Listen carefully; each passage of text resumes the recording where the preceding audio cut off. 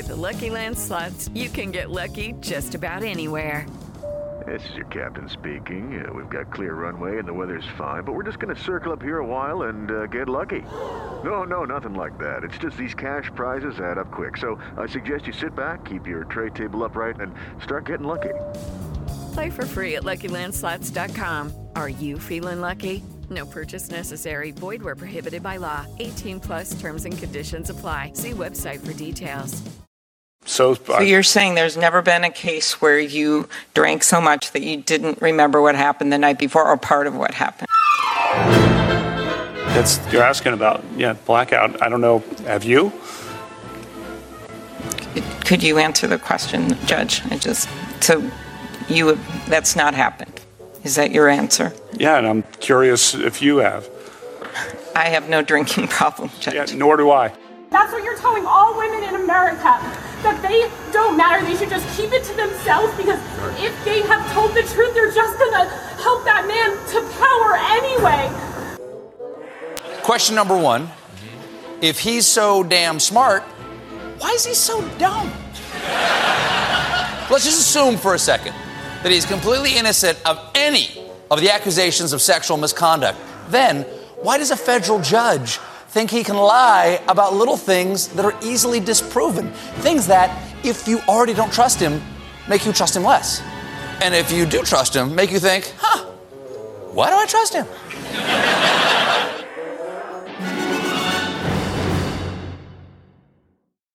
Hello and welcome to Trumpcast. I'm Virginia Heffernan.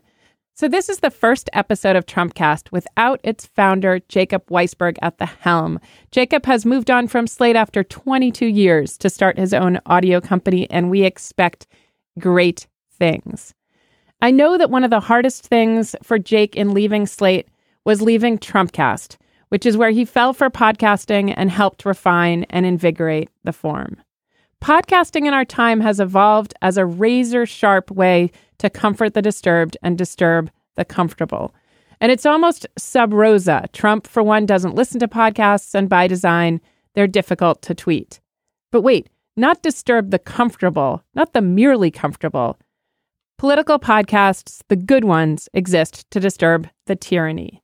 And in that spirit, I want to assure listeners that Trumpcast is still here for you. And we promise to stay until this is over. Jacob tapped me as his successor over the weekend at TribFest in Austin, Texas, and I intend to stick around as your host as we endeavor to tell the truth about our times.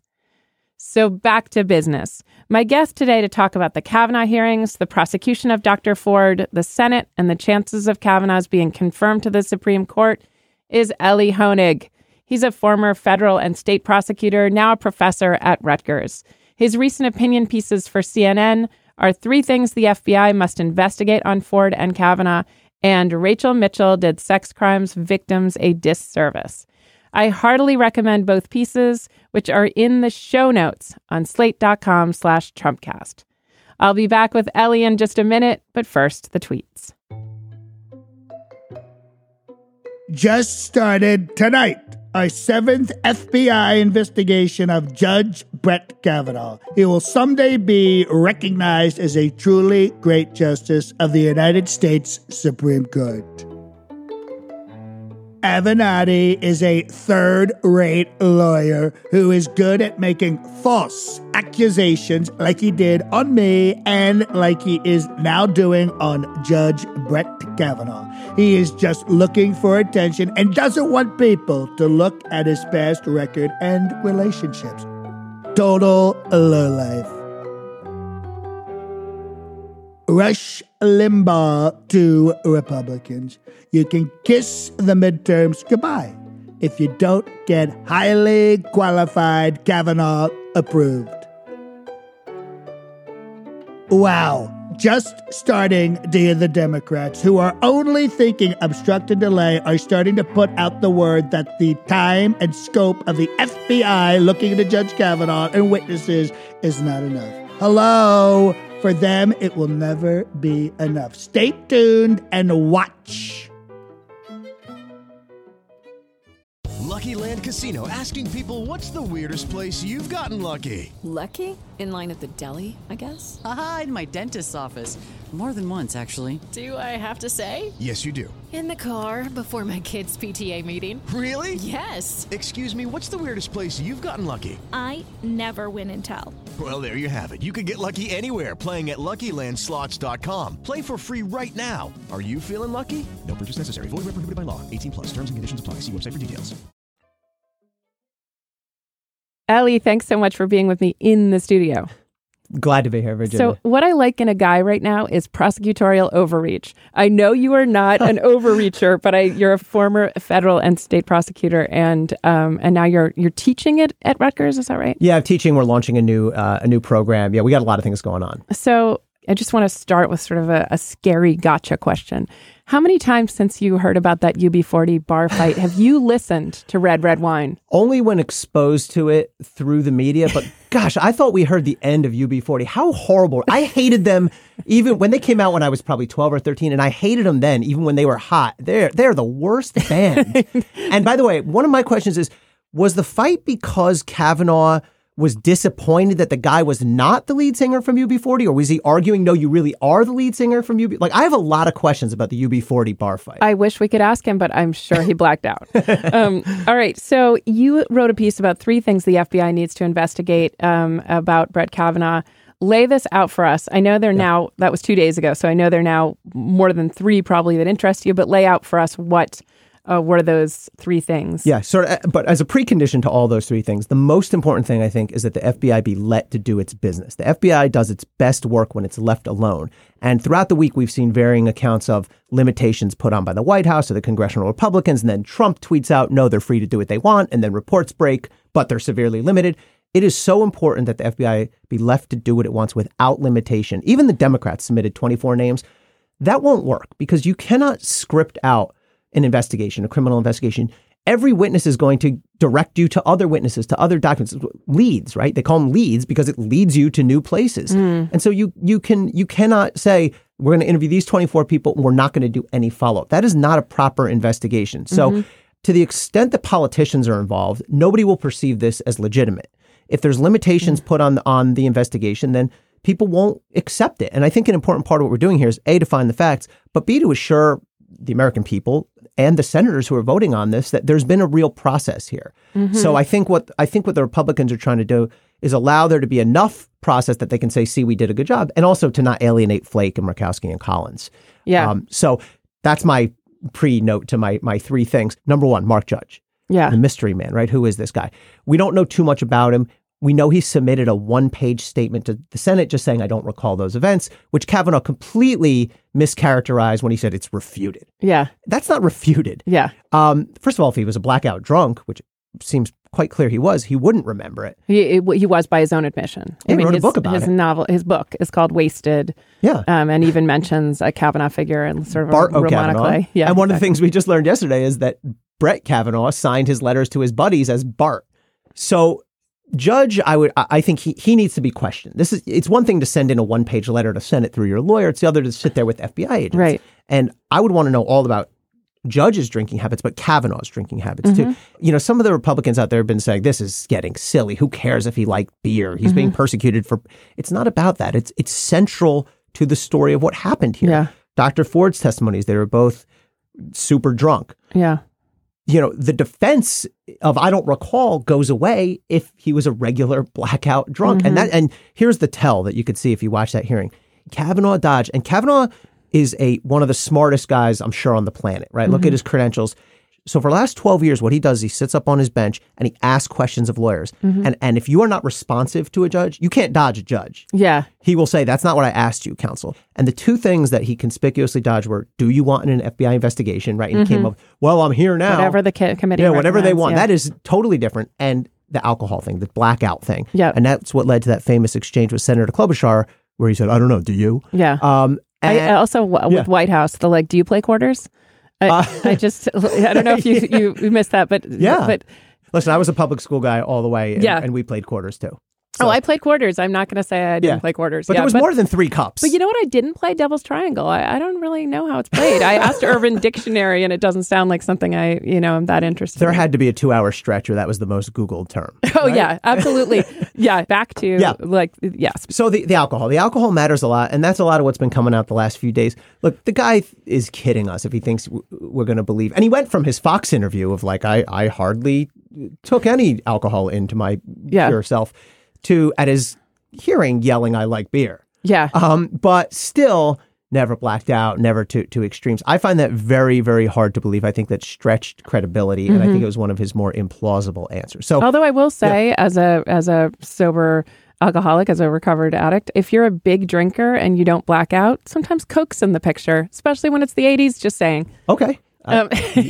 You're telling me you're the expert. Okay. So you want Mark Judge. So Mark Judge is number one. I also think it's very important that the FBI talk to the 5 people who Dr. Ford told this story to well in advance.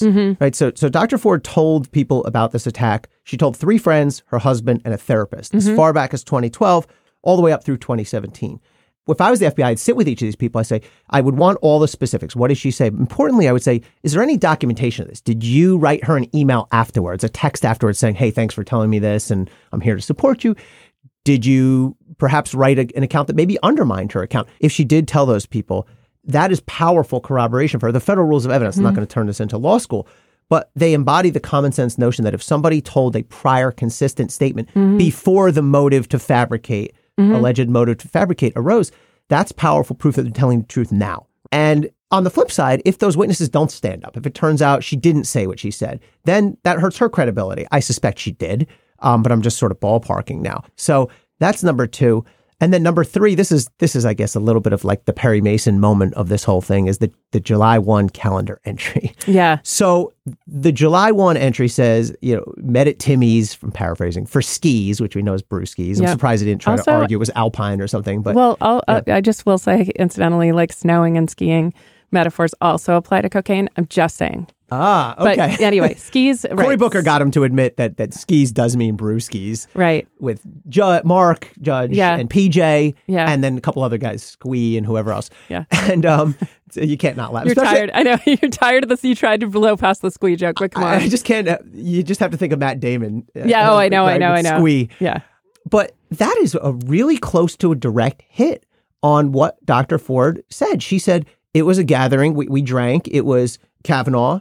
It was Mark Judge. It was PJ. It was another guy, another boy whose name I don't recall. Yeah. Now, Chuck Grassley said, well, that's not the right number of people. That's 6 or 7 people. But she said it was a pre-gathering. Of course. So who's to know? Maybe 1 or 2 of those guys didn't show. Maybe 1 or 2 of those guys rolled in later. It is really pretty close. The time frame matches up, right? She said 6 to 8 weeks later, I saw a Judge working at the Safeway.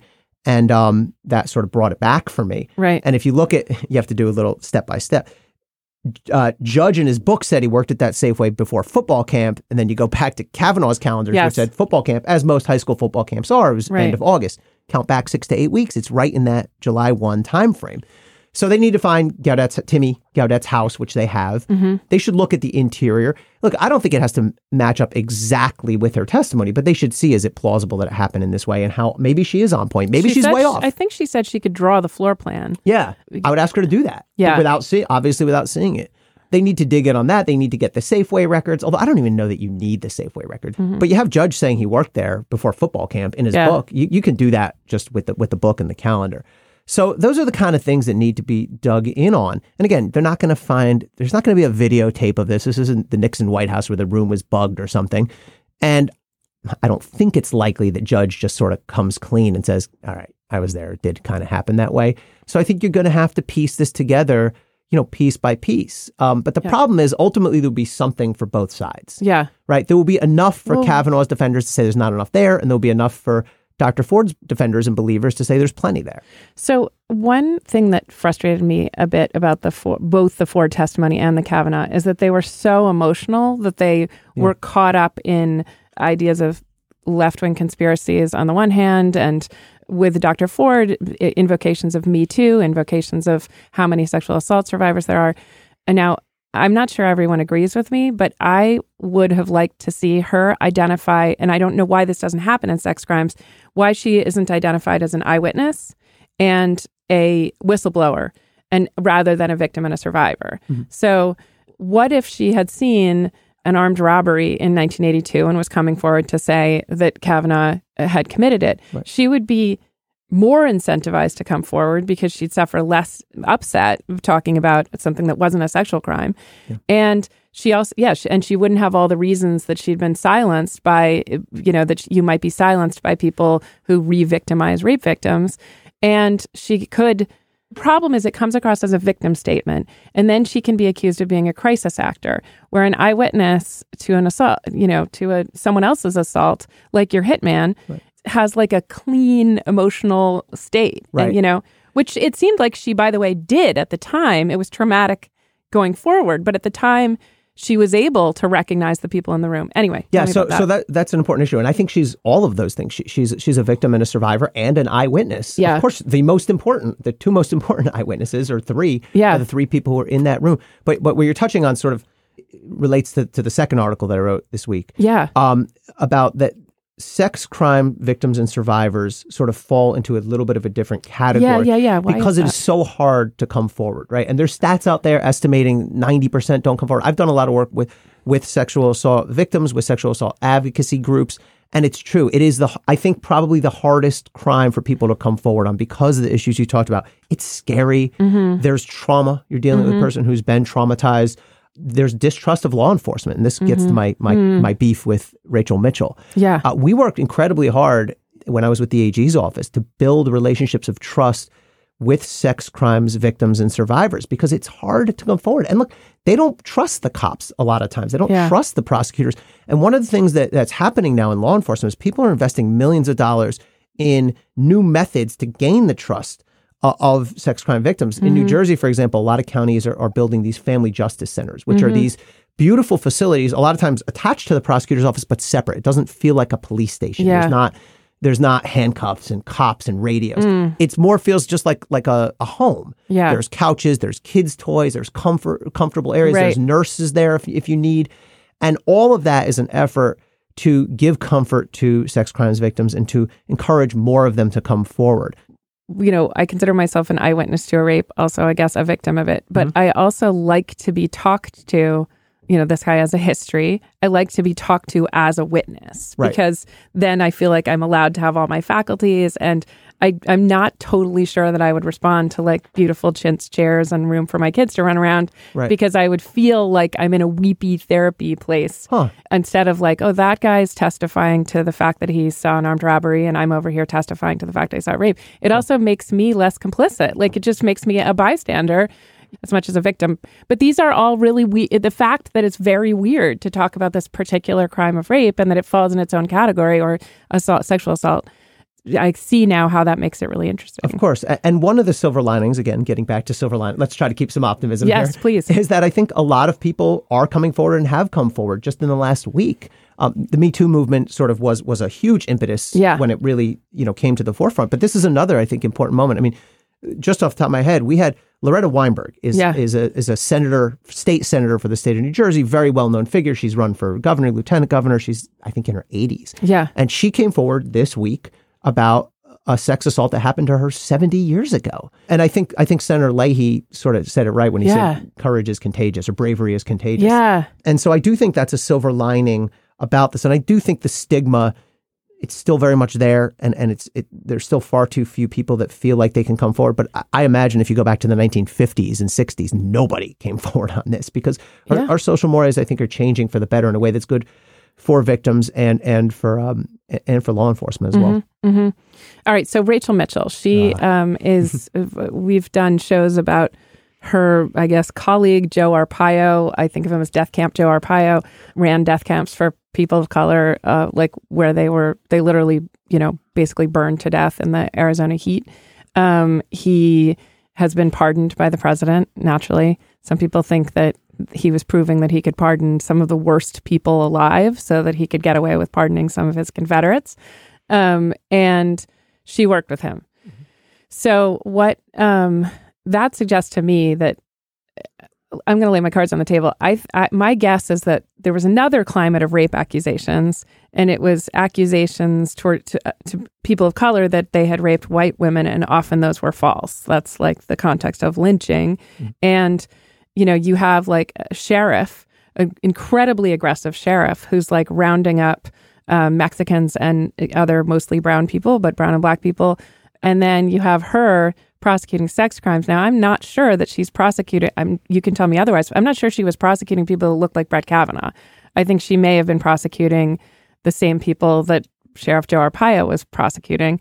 And there's a lot more history of false allegations in that world. That's why her not being a great ally to Dr. Ford or to Me Too, even though she's been a sex crimes prosecutor, that's a one way to square that circle, is that she's coming at a different climate at the very least of sex crimes prosecutions. What do you think? It could well be. I have a lot of problems with Rachel Mitchell and her performance from step one on. Okay. First of all, they bring her in as this obvious human shield, right? The Republicans, since when are senators afraid to grandstand and question things that they have zero expertise in? It was so obvious why they brought her in. They understood that it would be a terrible optic to have all these old creaky guys interrogating Dr. Ford. And so they hid behind her. Okay, so that's number one that I have an issue with Rachel Mitchell. By the way, she didn't have to do this. It's not like she was drafted in the military or something. Yeah. She has every right and ability to say, no way. And I don't know many prosecutors who would have agreed to do it. And as I raised in the article, I'm not sure how she squares what she did with the state constitution for Arizona. Most states have a similar thing, a victim's bill of rights. Yeah. And I quoted it in my article, but it says all victims have the right to be respected and treated with dignity.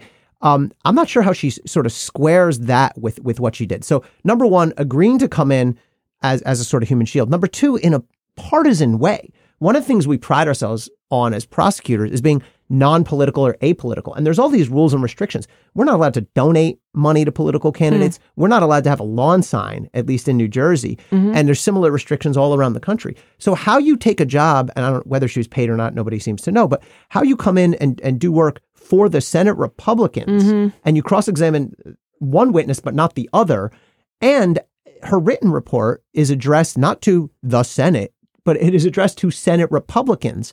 So that's another problem that I have with her performance as a prosecutor. It totally undermines the whole notion of the apolitical, the non-political prosecutor. So I have a problem with that.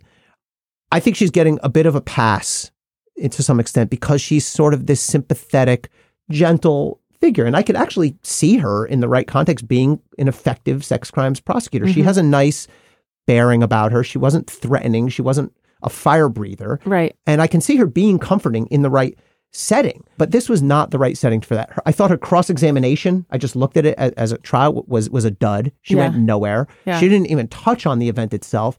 I will say in Rachel Mitchell's, I guess, defense, that format was horrible. Format was horrible. 5 minutes at a time. She'd be mid-question. I mean, so I think any prosecutor would have been hard-pressed to really score points there. But, and it almost felt like at the end she started to defect from the camp, right? When she said, do you agree that this format is silly? Yeah. But also, she's serving as a defense attorney in that case, right? Like, what's weird is that she's called a prosecutor as if the victim should be on the stand, and on trial, I mean. And this is my number one complaint with her. I think she sent a terrible message to victims. And I'm sure that thousands or tens of thousands of victims, or maybe more, saw that testimony and watched it. And every one of them was probably thinking, wait, this is a sex crimes prosecutor who's cross-examining her? Right. Is that what's going to happen to me if I go in to the cops, to the DA? Am I going to get asked about, all these questions about my personal life? Am I going to get grilled? Now, I will say this. Some of the questions that Rachel Mitchell asked are appropriate to ask. You don't just take any witness's statement verbatim and on face value and say, that's it, it's gospel. You have to probe. You have to test. But you do it in an intake room where it's confidential, where it's private, where the witness will not be exposed to the public, to her family. Right. And this is the opposite of that. I mean, I wonder what the ratings were, but I mean, more people probably watch this than, I don't know, the Super Bowl or something. If you add it all up, all the different networks, and she's doing it publicly. And if I was ever asked that, or any prosecutor I know asked to do this, for Democrats or Republicans or anybody, I would say absolutely not. I don't know why she agreed to do it. I don't know if she was told to do it.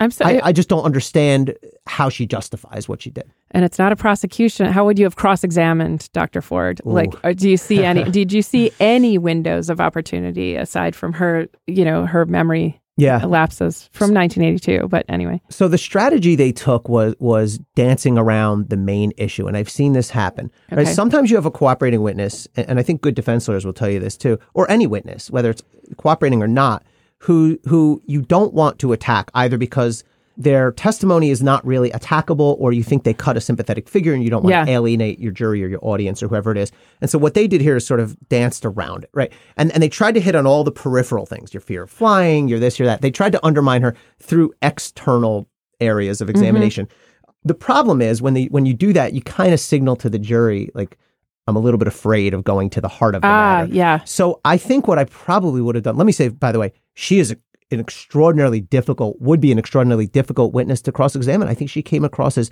very credible. She was very careful about what she did remember specifically and what she did not remember specifically. Mm-hmm. She said, for example, when I went up to the top of the stairs, I was pushed in the room. She said, I don't know which one of them did that. But then she was very clear in the room. Mm-hmm. Kavanaugh got on top of me. Judge stood over to the side.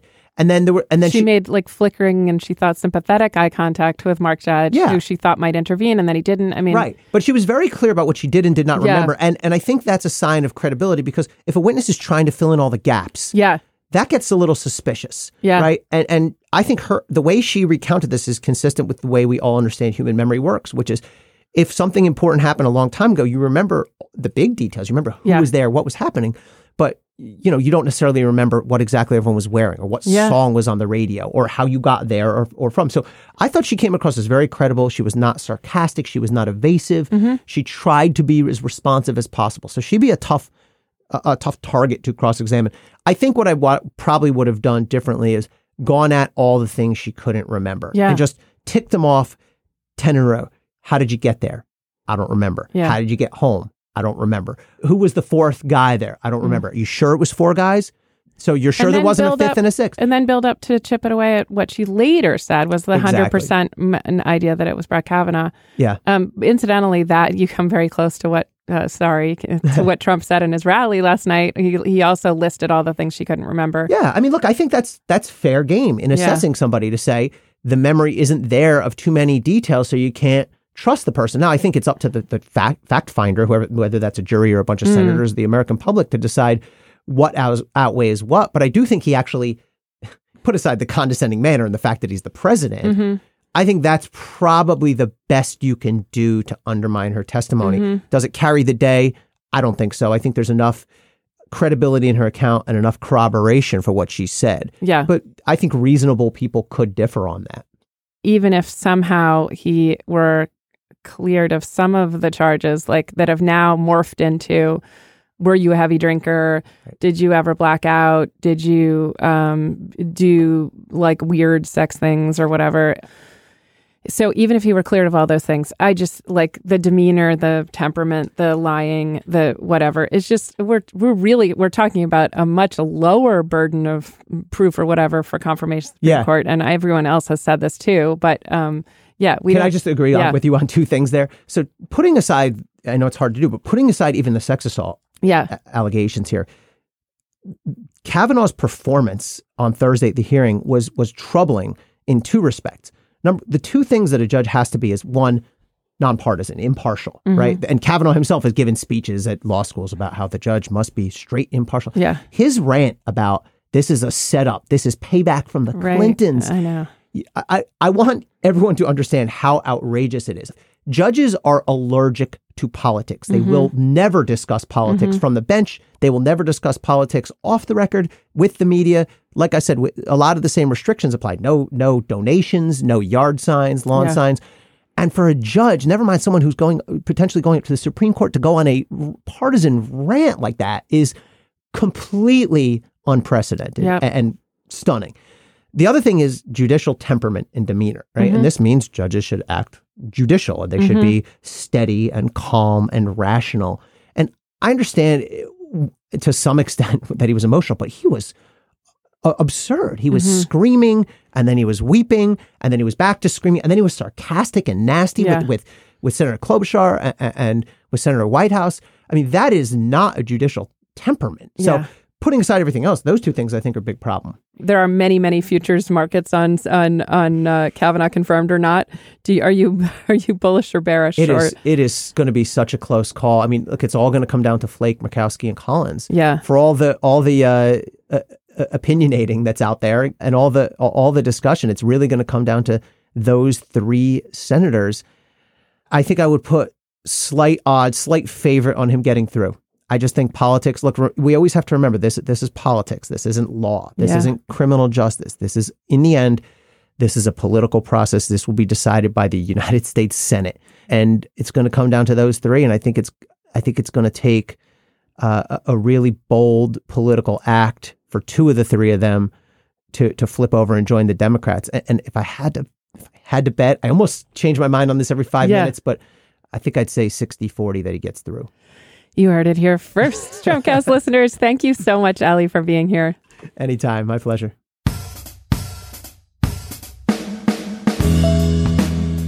That's it for today's show. Trumpcast is produced by AC Valdez. Our voice of Donald Trump is, as usual, the great John D. Domenico. The role of Trumpcast host was originated by Jacob Weisberg, who will be back as a guest on the show before long. Producer Jason DeLeon is working on something big. More on that to come. And I'm Virginia Heffernan. Thank you for listening to Trumpcast.